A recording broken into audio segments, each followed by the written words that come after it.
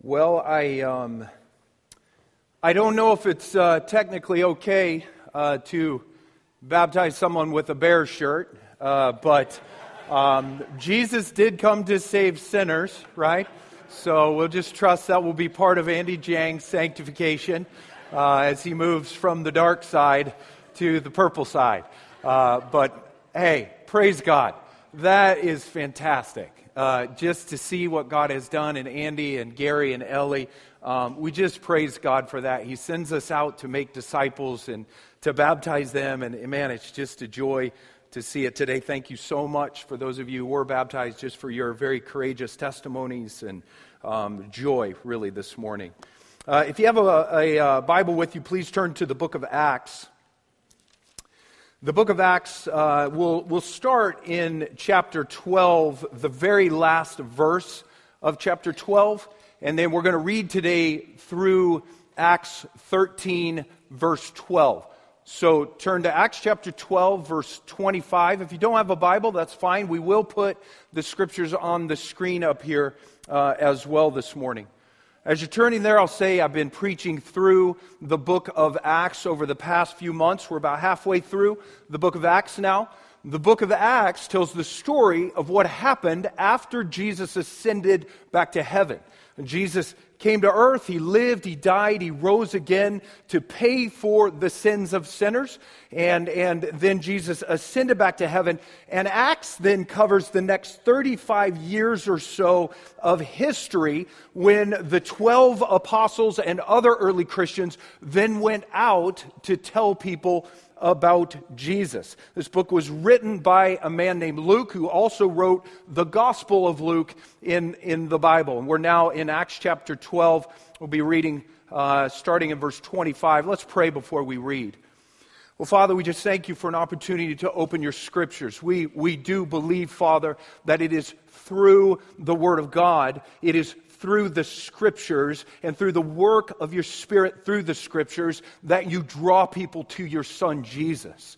And it is a privilege, Father, to open your word here this morning. And as we do, as we look into the word, we would simply pray, Father, that you would bless us with the gift of your Holy Spirit working through the word to bring light to our souls so that we might understand what we read, so that we might ultimately see Christ in all of his glory. We thank you, Father, for this portion of your word. In the name of Jesus, we pray, amen. Acts chapter 12, verse 25. And Barnabas and Saul returned from Jerusalem when they had completed their service, bringing with them John, whose other name was Mark. Now, there were in the church at Antioch prophets and teachers: Barnabas, Simeon, who was called Niger, Lucius of Cyrene, Manaen, a lifelong friend of Herod the Tetrarch, and Saul. While they were worshiping the Lord and fasting, the Holy Spirit said, "Set apart for me Barnabas and Saul for the work to which I have called them." Then after fasting and praying, they laid their hands on them and sent them off. So, being sent out by the Holy Spirit, they went down to Seleucia, and from there they sailed to Cyprus. And when they arrived at Salamis, they proclaimed the word of God in the synagogues of the Jews, and they had John to assist them. When they had gone through the whole island as far as Paphos, they came upon a certain magician, a Jewish false prophet named Bar-Jesus, who was with the proconsul Sergius Paulus, a man of intelligence, who summoned Barnabas and Saul and sought to hear the word of God. But Elymas, the magician, for that is the meaning of his name, opposed them, seeking to turn the proconsul away from the faith. But Saul, who was also called Paul, filled with the Holy Spirit, looked intently at him and said, "You son of the devil, you enemy of all righteousness, full of all deceit and villainy, will you not stop making crooked the straight paths of the Lord? And now behold, the hand of the Lord is upon you, and you will be blind and unable to see the sun for a time." Immediately, mist and darkness fell upon him, and he went about seeking people to lead him by the hand. Then the proconsul believed when he saw what had occurred, for he was astonished at the teaching of the Lord. Amen. You know, the book of Acts, if you had to boil this book of Acts down and sum it up in just one word, you could say that the book of Acts is a book of mission. That's what it's about from start to finish. When Jesus was still on this earth, before ascending, he gave his 12 apostles and other disciples a mission, something for them to do after he ascended. Jesus said it a couple of different ways. Matthew 28:19, he said this. He said to them, "Go and make disciples of all nations, baptizing and teaching them." He's essentially saying it's time for you, early Christians here in the book of Acts, it's time for you to go now. And it's time for you to scatter and to spread, to make more disciples, more Christ followers in all nations. It was their mission. Or Jesus said it a little differently at the start of the book of Acts. He said this in Acts 1:8. He said, "You will now be my witnesses in Jerusalem and in all Judea and Samaria and to the end of the earth." You can just leave that up there.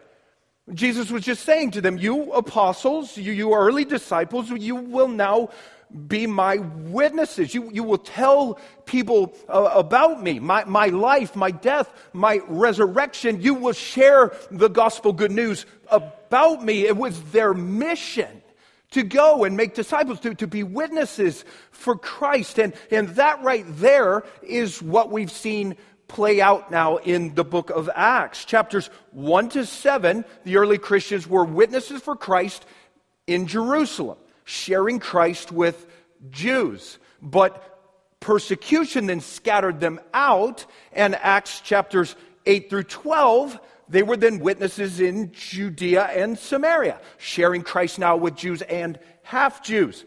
And in Acts 13 now, to the end of the book of Acts, to Acts chapter 28, the early Christians are now moving out as witnesses toward the end of the earth, sharing Christ now with Jews, half-Jews, and non-Jews, or Gentiles. Acts is a book of mission. The early Christians working hard to fulfill the mission handed to them by Christ, going out as witnesses, making more disciples toward the end of the earth. And man, here is the thing that we desperately need to catch in the book of Acts. This mission that we see here in Acts, well, this is now our mission. These Christians got things started. They took the proverbial ball from Christ, if you will, this divine mission to make disciples, and they ran the first few difficult yards down the field for 28 chapters here in the book of Acts, and then they handed the ball to us. That we now might go as witnesses, that we now might make disciples for Christ here in America or other countries, moving now toward the end of the earth. When you stop and think about it, we now essentially live in Acts chapter 29. We are the extension, the continuation of the book of Acts. This mission is now our mission. But man, here's the beautiful thing about Christ. He didn't leave us all alone to fulfill this mission. No, Jesus gave us one very important resource. He gave us His Holy Spirit. Every Christian here in this room, if you are now truly trusting in Christ and following Christ by faith, if that's you, well then the Holy Spirit, the third person of the Trinity, now lives within you. But listen, one thing that Spirit inside of you is, well, that Spirit is a spirit of mission. That is a missionary Holy Spirit in your heart, given to you, given to us to help us to fulfill our mission. You know, when you look at the Bible, every time in the Bible Jesus spoke about this mission for His followers to be witnesses or make disciples, He always mentioned the Holy Spirit. Just look at this. This is Matthew 28:19. Jesus said this, "Go and make disciples of all nations, and behold, I am with you always." Go and make more disciples, but don't worry, because I will be with you. How? In the person of the Holy Spirit. And what will the Holy Spirit help you do? Help you fulfill your mission. Or Acts 1, verse 8, Jesus said, "But you will receive power when the Holy Spirit has come upon you, and you will be my witnesses." And again, there's that connection. You'll be my witnesses, but don't worry, because my Spirit will be with you, empowering you to do what? To fulfill our mission. The Jesus Bible, it's a little translation of the Bible, says it like this. A little footnote there says, "The Holy Spirit is the power God has provided to move His kingdom mission forward." And just pause on that for a second. Please don't divorce the Holy Spirit from mission. Christians talk a lot about wanting more of the Spirit, wanting more of the gifts of the Spirit, which is great. We want more of the Holy Spirit here, more of the manifestations of the Spirit, more of the gifts of the Holy Spirit. I'll be preaching about the gifts of the Spirit in just a couple of weeks. But listen, a lot of Christians who want more of the Spirit, they don't give a lick about mission. They just want more power in my own life or something, but it has nothing to do with my lost neighbor. But the Spirit, the Holy Spirit, is a spirit of mission, a missionary spirit. We see it all through Acts, the Spirit helping Christians to go as witnesses, to make more disciples, to fulfill their mission. And in this text that we just read right here, we see a very clear connection between the Holy Spirit and mission. We can see three ways here, I believe, in this text that the Spirit helps us with mission. What do we see here in this text? How does the Holy Spirit help us with mission? Here they are, what we see in this text, I believe, on the screen. The Spirit calls to mission. The Spirit empowers for mission. And the Spirit conquers on mission. And the first thing we see here in this text, I believe, number one, the Spirit calls to mission.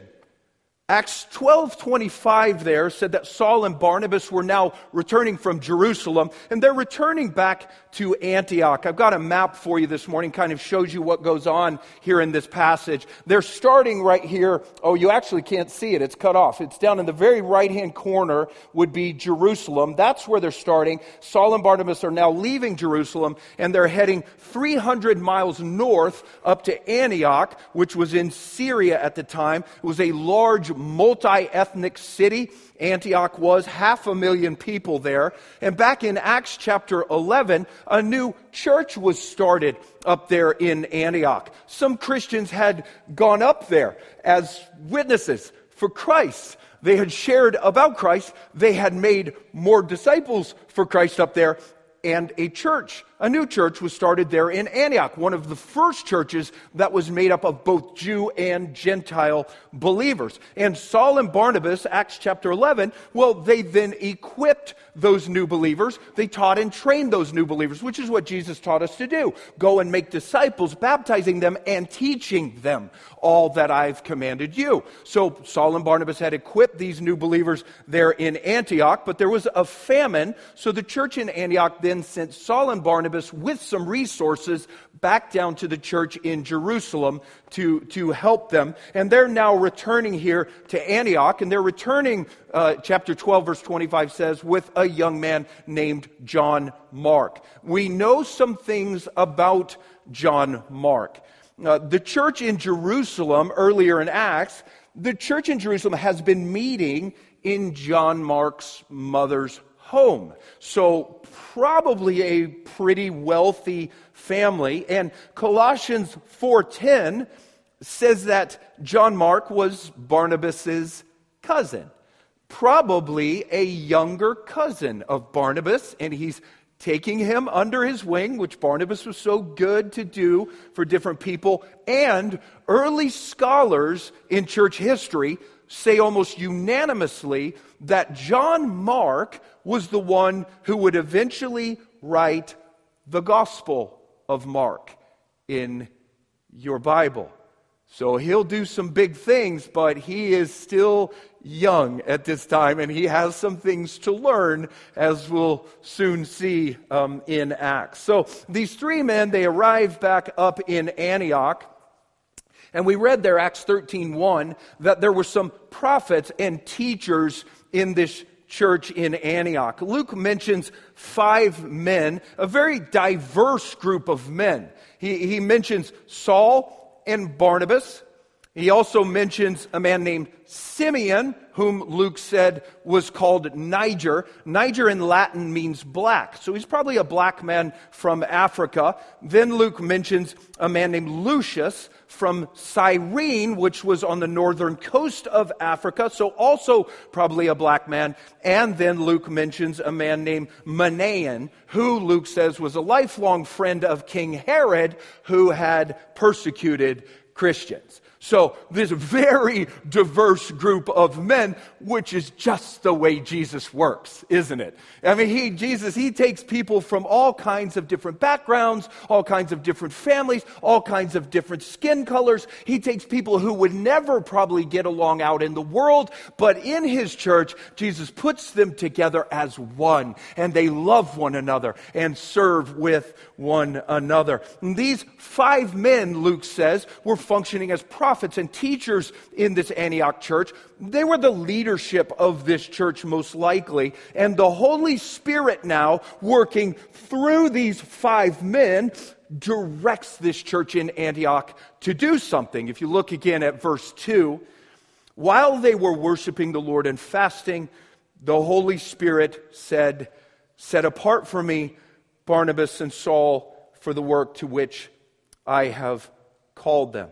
Now, it could have been here that it was just really these 5 men who were worshiping kind of off in private by themselves somewhere and fasting together. But most commentators think that Luke was probably referring to the entire church in Antioch there. That the entire church was worshiping together. Some corporate gathered services like this maybe. And the whole church was fasting. So this was a congregational, every person there type of fast, abstaining from food or other things like that. The Bible speaks a lot about fasting, a spiritual discipline that is good for all believers to practice. It's a way of humbling yourself before God, a way of embracing your weakness. It's a way of acknowledging your dependence upon God. It's a way of seeking God's face or seeking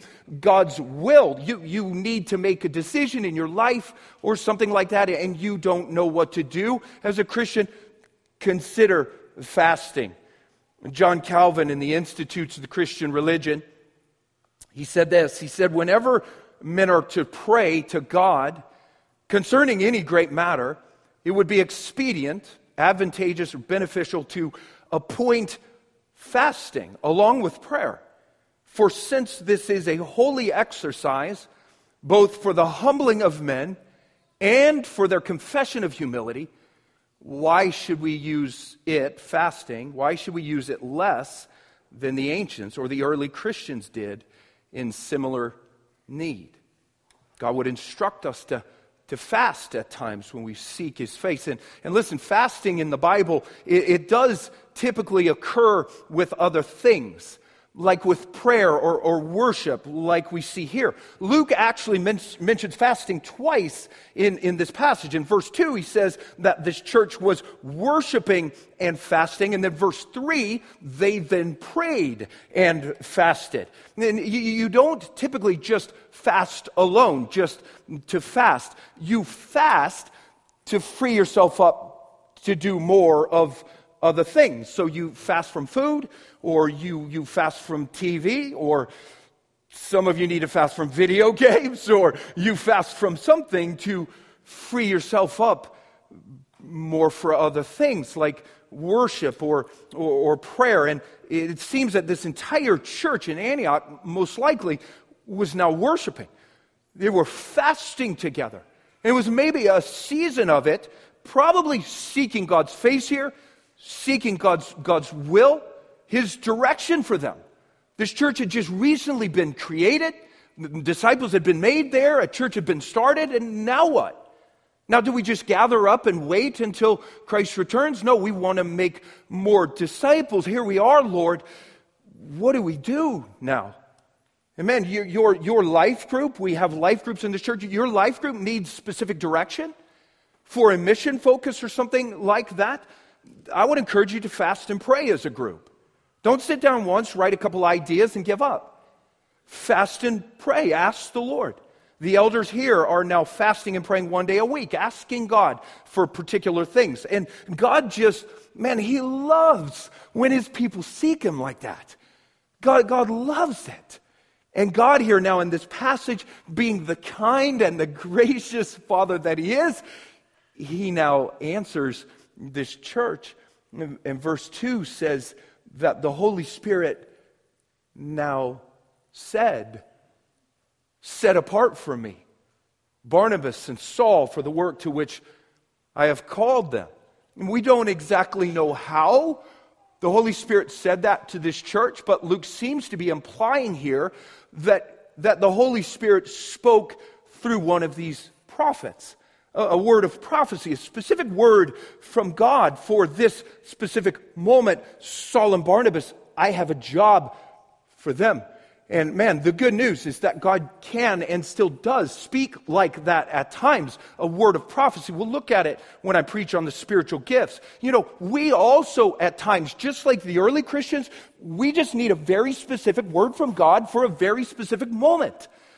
Saul and Barnabas, or Pete and Phil, set them apart. I have a job for them to do. Just a really good God leading in specific, gracious, intimate ways through the Holy Spirit. And the Spirit has now spoken here, it seems, through one of these prophets. And what does the church then do? Look at verse 3. Then, after fasting and praying, they laid their hands on them and sent them off. They fast again now. And they pray. And this was probably for some time, maybe days, could have been a few weeks, probably making sure they'd heard correctly, testing all things, testing this prophecy. They wanted God to bless this new work when they sent Saul and Barnabas out. So they pray, they fast, and they then lay hands on Saul and Barnabas, committing them to this work and send them off. And these two men, they have John Mark with them, but these two men now embark on what people today refer to as Paul's first missionary journey. Paul in Acts will actually go on 3 different missionary journeys. The first one that starts right here will cover about 895 miles by land, by sea, and they will return again to Antioch in Acts chapter 14. And you just pause for a second. You just pause. Think for a second about the sending of Paul and Barnabas here. You know, it's actually pretty shocking what this church just did, because this church just sent their 2 best men. The 2 guys who started this church. The 2 guys who built this church. The 2 primary leaders in this church. I can guarantee, if I'd have been part of this church here in Antioch, and this thing looks like it's coming down the pike, I'd have been like, did you sure we heard the Spirit correctly here? I mean, I think I heard the Spirit say Zeke and Dexter, the guys who sleep in the back every Sunday, man. Hey, wake them up, guys. God's got a job for you. Let's send these guys and keep the best to ourselves. But that's not what God does. No, God sends the best. And I believe that is a little bit of an indication there of just how important mission is to God. How important the lost are to God, those who don't yet know Christ. How intent Jesus is to make more disciples. Jesus is not content to just continue to work with the disciples here. He wants to raise up more. He has a passion to spread His name, to spread His glory. He has a passion to spread His joy, to spread forgiveness, to spread eternal life out there. And listen, that right there, that is a healthy church. That's a healthy church. Gathering to worship together, fasting and praying together, small groups together, but also going and sending to neighbors and to coworkers, to other cities, to other countries, gathering for worship, but also going on mission. And here's the thing, our mission to the world, please catch this, our mission to the world is actually part of our worship of God. You are obeying God. You are obeying Christ's commands. And your obedience on mission in and of itself is an act of worship of God. It's a demonstration of your joy in Christ. Is this being on mission part and parcel with our worship? And listen, a church that gathers for worship in services like this or in small groups, but never really goes on mission, is not really worshiping God all that well. And that church will struggle, will become a Dead Sea. There's no healthy outlet, just hoarding everything here and dying. Oswald J. Smith, he said this, the church that does not evangelize, that does not go and share the gospel of Christ will fossilize. And many churches have fossilized. So, that's the first part of the text here. When you look at the first part of this text we just read, what do we see there? We just see a connection between the Spirit and mission. The Spirit calling here two men. The Spirit calling here an entire church to mission. And listen, the Spirit does the same today. The Spirit calls individual Christians, calls entire churches to mission. The Spirit starts by calling every Christian generally to mission. Through the Bible, those texts we read, Matthew 28, the Spirit calls you, Christian, to make disciples. Acts 1, the Spirit calls you, Christian, to be a witness for Christ. Those texts are for you, calling you, the Spirit calling you generally there to mission. But the Spirit also calls Christians more specifically to mission. The Spirit calls Christians to specific tasks on mission. The Spirit calls some to leave home on mission. Missionaries like Saul and Barnabas to other cities or other countries. But the Spirit calls the others to stay home on mission to neighbors and coworkers and people you meet in the street, the grocery store. The Spirit calls some to be pastors who will motivate for mission. The Spirit calls some to be church planners, to start churches like this one in Antioch, a church on mission. The Holy Spirit calls some to be life group leaders, to lead on mission. The Holy Spirit calls others to be members in a life group, to be on mission with the others in the life group. It's just these very specific calls from the Holy Spirit. It's a particular God-given vocation for you. You know, we hear that word vocation, and we typically think of our jobs. You know, that's not where the word vocation comes from. The word vocation comes from the Latin word vocare, which means to call. Your vocation is your God-given calling as a follower of Christ. It's the specific thing God calls you to do, to focus on as His follower. And listen, God has a specific mission vocation for you if you're a follower of Christ, for every follower of Christ. You know, we're like an army at war. We're all in this war together. We have the same general mission to be witnesses to the lost, to make disciples, to tell them about Christ, but we have different vocations in this war. Some are called to be foot soldiers, some commanders, some drive tanks, some are medics. That's a church. All the same mission, but unique vocations on that mission. So let me ask you, if you're a Christian Christ follower today, what is your God-given vocation in life or on mission? What is the Spirit calling you to do? How do you know your God-given vocation, your calling from God in life or in mission? Well, there's a helpful thing that I heard from Edmund Clowney, former professor at Westminster Seminary.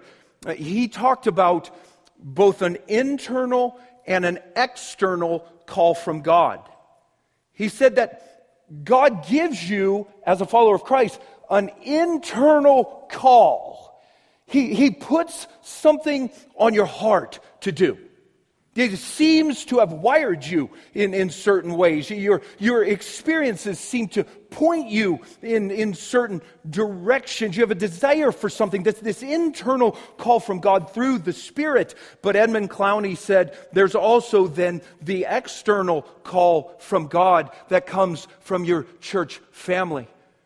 From the leaders in your church, from your community of believers within your church. They then hear what's on your heart. They pray. They help you to discern. And your church then helps to confirm, yes, that seems right. That seems like it fits you. Or keep praying. That doesn't necessarily seem to fit you. The same could go for a life group. You have an internal call, you think, from the Spirit to a certain people, a certain location. You pray, you think yes, and you run it by your church and the people in your church, and they pray and they help you discern. That seems to fit, this internal and external call. I think we can see something like that here in this text. Somebody here thought that they'd heard from the Spirit.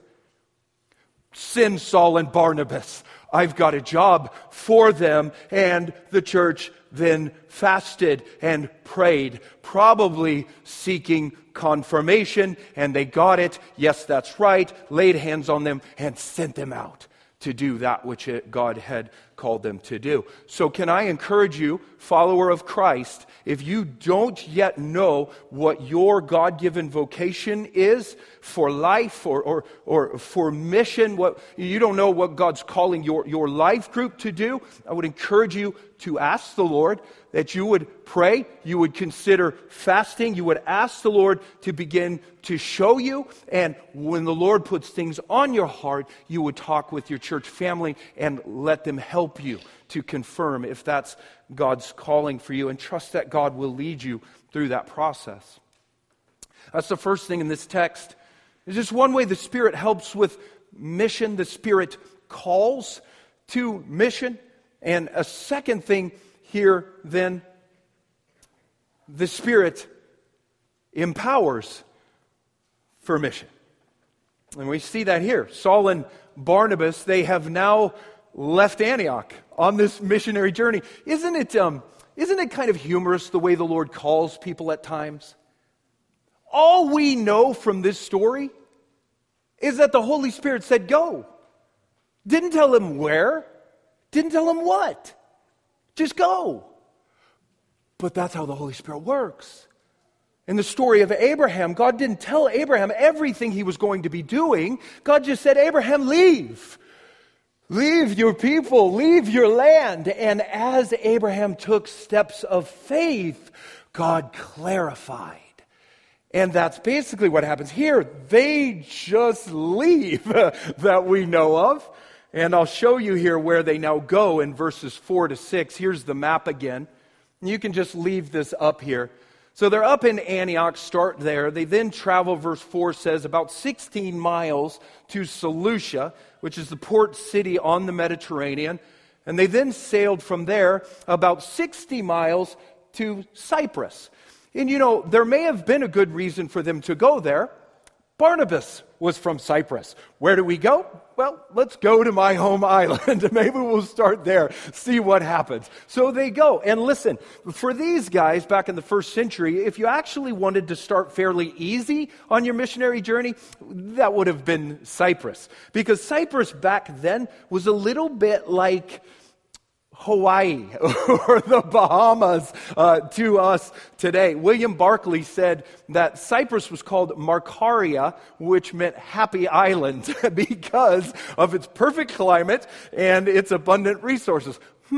Where should we start out on our mission trip? How about Hawaii? Let's go there and see how it goes for us. But man, this place, this island was still a very needy place. And it was a very important place. You can see it's kind of the crossroads for the Mediterranean, very strategic island. And they start there. Verse 5 says that they arrived there in Salamis, northeastern coast, and then preached the word of God. Verse 5 says, they preached Christ in the synagogues of the Jews. And that's always going to be Paul's method anytime he gets to a new place. We'll see it. He always starts preaching to Jews in the synagogues, and then when the Jews kick him out, and they almost always kick him out, he then goes outside and he preaches to the Gentiles, and that's probably what they're doing here in synagogues. They start in Salamis, and the Greek that Luke uses here in this text indicates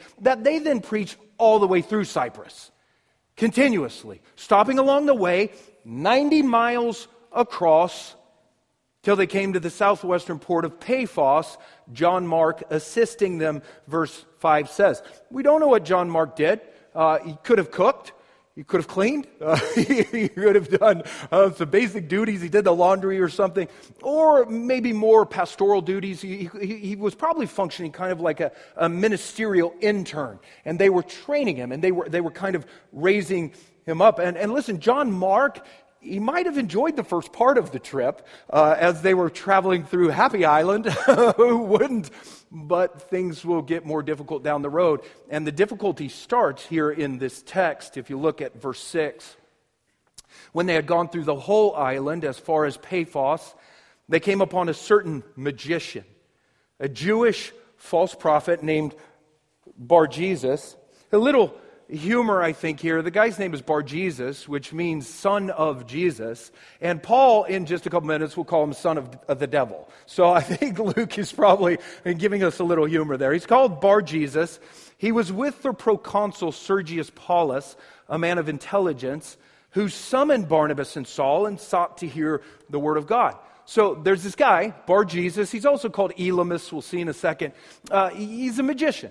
Not like a magician in our day. He's not like standing on the street corner in Paphos and doing card tricks for money and pulling rabbits out of a hat. No, magicians back then, the Greek word was magos, or you can think of magi, plural, at the birth of Christ. The magicians were basically occult astrologers. And they interpreted the stars. They used magic books and potions and incantations. They called upon certain deities or even called on demons. And this magician, Bar-Jesus, Luke says, had attached himself to Judaism, a false Jewish prophet. So just picture the guy with a little yarmulke on his head, a Jewish cap on his head, and the crystal ball on his lap. That was this guy, and he was with, Luke says, the proconsul, Sergius Paulus. This guy was the head of the Roman government on Cyprus. This is the top dog on Cyprus. Big wig here, important guy, Gentile leader. He could influence many. And, verse 6 says, Sergius Paulus wanted to hear the word of God from Saul and Barnabas. He's ripe. He's ready to hear about Christ. How many times have you run into somebody who's ripe and ready to hear about Christ, and then somebody else stands in and opposes you? And that's what happens. Look at verse 8. But Elymas, the magician, for that is the meaning of his name, it's just another name for Bar-Jesus, it means wizard. He opposed them, Saul and Barnabas, seeking to turn the proconsul away from the faith. So he's somehow setting himself against Saul and Barnabas. Probably out of fear for his own position. He kind of had an in with the proconsul. He may have been paid by the proconsul, one of his counselors. And Bar-Jesus is threatened. He's threatened by the gospel. He's threatened by Christ. And he opposes, seeking to keep the proconsul from Christ. And why did he do it? Well, here's the primary reason: because Satan hates Christ. That's where this opposition really came from.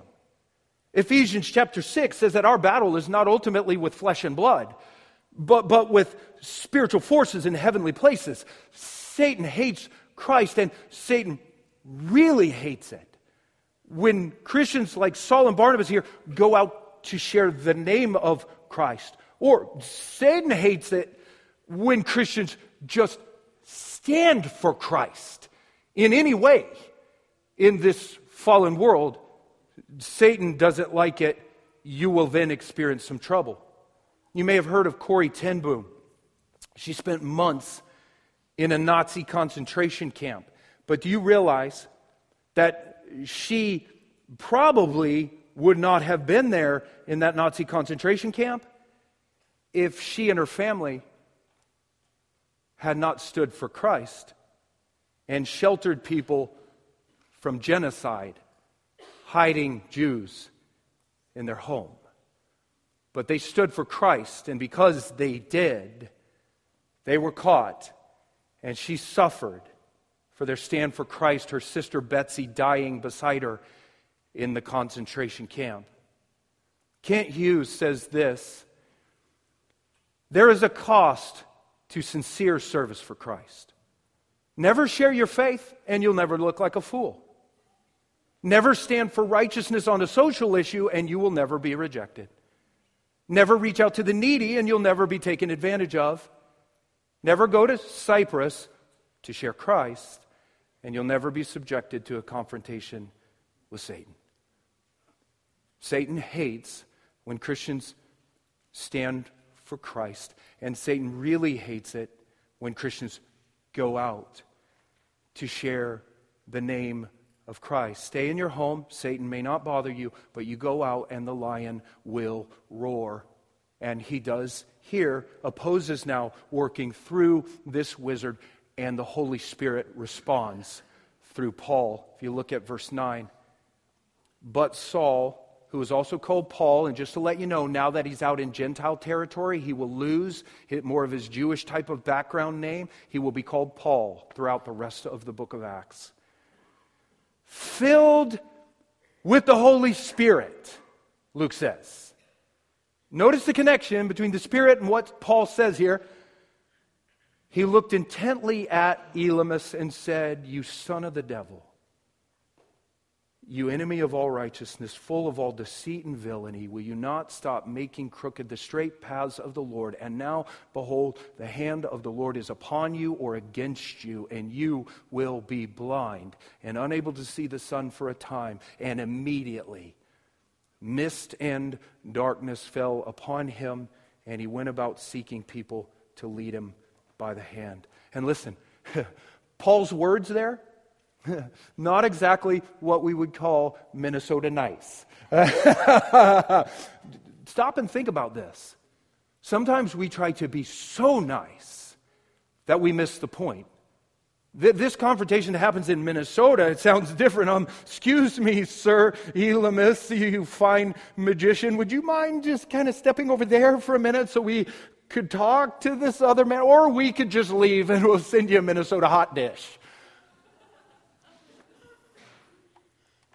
No, Paul's words, you son of the devil.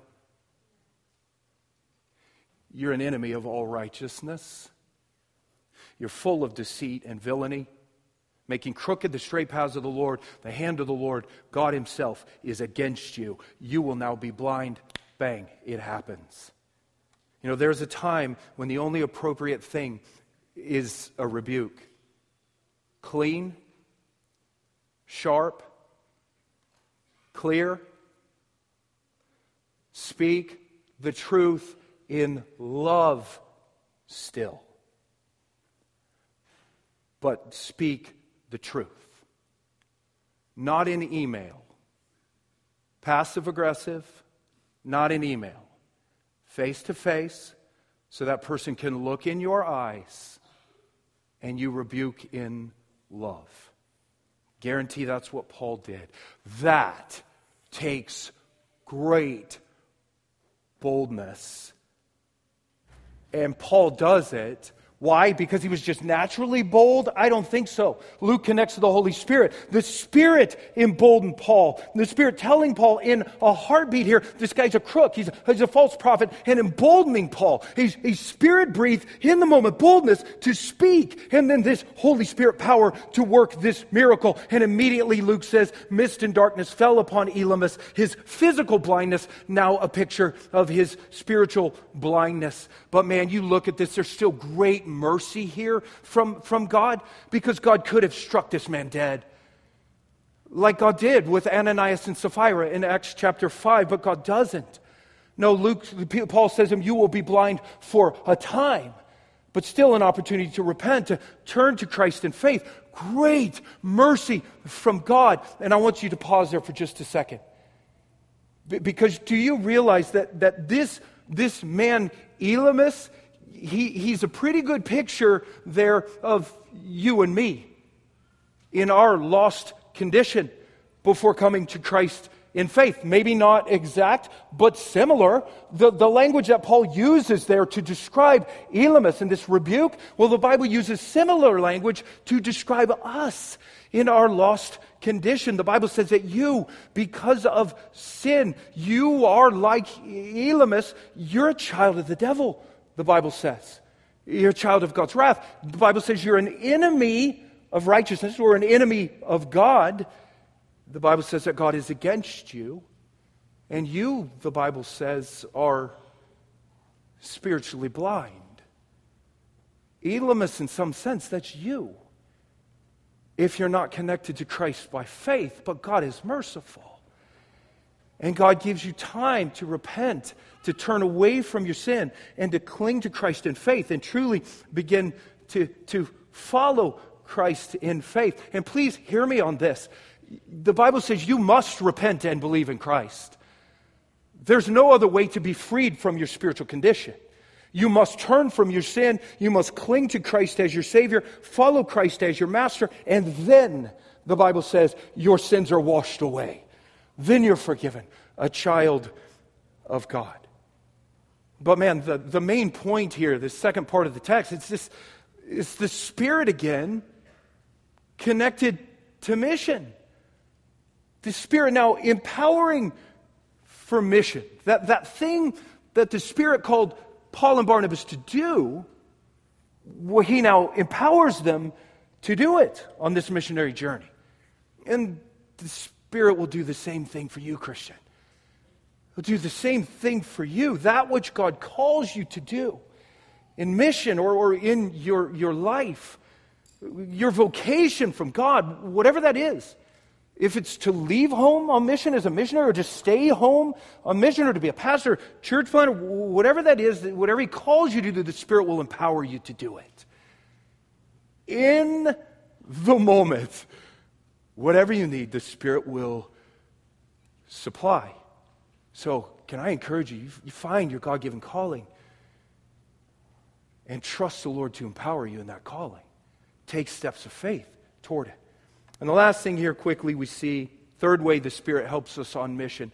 The Spirit first calls to mission, the Spirit empowers for mission, and finally the Spirit now conquers on mission. If you look at verse 12, then the proconsul believed when he saw what had occurred, for he was astonished at the teaching of the Lord. And astonished might not catch the sense completely. There's one translation of the Bible that says that this man was now shaken to the core at the teaching of the Lord. And not just shaken at the teaching of Christ, but shaken at the power of Christ, because this magician is now blind right there in front of them. And then the proconsul comes to faith. I believe he's forgiven. He's a child of God, and now you baptize him. And man, what a victory for the kingdom of God this is right here. This guy's the head of the Roman government in Cyprus. He's top dog, important crossroads island in the Mediterranean. And this guy's now a devoted follower of Christ. He can influence many. And man, you know, this right there is probably one of the primary reasons why God sovereignly sent Paul and Barnabas to Cyprus. They didn't know it, but God was sending them to this one man, to bring this one man to Christ. And the Spirit has now done it. And what do we see here? Well, it's the Spirit in mission again. The Spirit now conquering on mission, not without opposition. Now, Satan hates it when Christians go out for the sake of Christ, but the Holy Spirit ultimately conquers here. That is a final lesson for you, Christian. The Spirit calls, He empowers, and He conquers. So, man, find your God-given vocation in life, in mission. Trust the Spirit to empower you, and trust the Spirit to conquer on mission. It won't always look like the Spirit is conquering in your life on mission. There will be setbacks. There will be for Saul and Barnabas. They'll be stoned, they'll be beaten, they'll be chased out of different cities. You will face setbacks on mission. The second you intend to do it, you plan for it, and you go out as Christians to share the gospel, all hell may seem to break against you. Confusion in your family, conflict in your life group, that does not necessarily mean you're doing something wrong. That probably means you're doing something right. And Satan hates it. But please hear this, the Holy Spirit will ultimately conquer in and through your life on mission. You may not always see it. You might just sow lots of gospel seeds, but it will ultimately happen. The Holy Spirit raising up disciples of Christ in all nations toward the end of the earth. So please catch the connection between Spirit and mission. Don't divorce the two. We want more of the Spirit, more of the gifts of the Spirit, but the Holy Spirit is a spirit of mission. Father, we thank you for your grace. We thank you for the blessing of your Holy Spirit, that you have not left us alone on this life as followers of Christ, that you have blessed us, you have called us, you've given us your own Spirit. And we thank you for the gift of the Holy Spirit, the gift of the Holy Spirit to comfort us, the gift of the Spirit to build up the church, but the gift of the Spirit building up the church not just so we could sit inside, but the gift of the Spirit to then help us as a church fulfill our mission, to make disciples, to be witnesses toward the end of the earth. So Father, we just look to you and ask for your grace as a local church, that you would help us, Father, to work together, depending on your Spirit. Father, knowing setbacks will come, knowing it will not be easy, that it will be hard. Father, help us to go and help us to not quit when it gets hard. Father, lead us and direct us. We thank you for your ways, that you will one day raise up worshipers for yourself from every single nation on this planet. We thank you for it. In the name of Jesus, amen.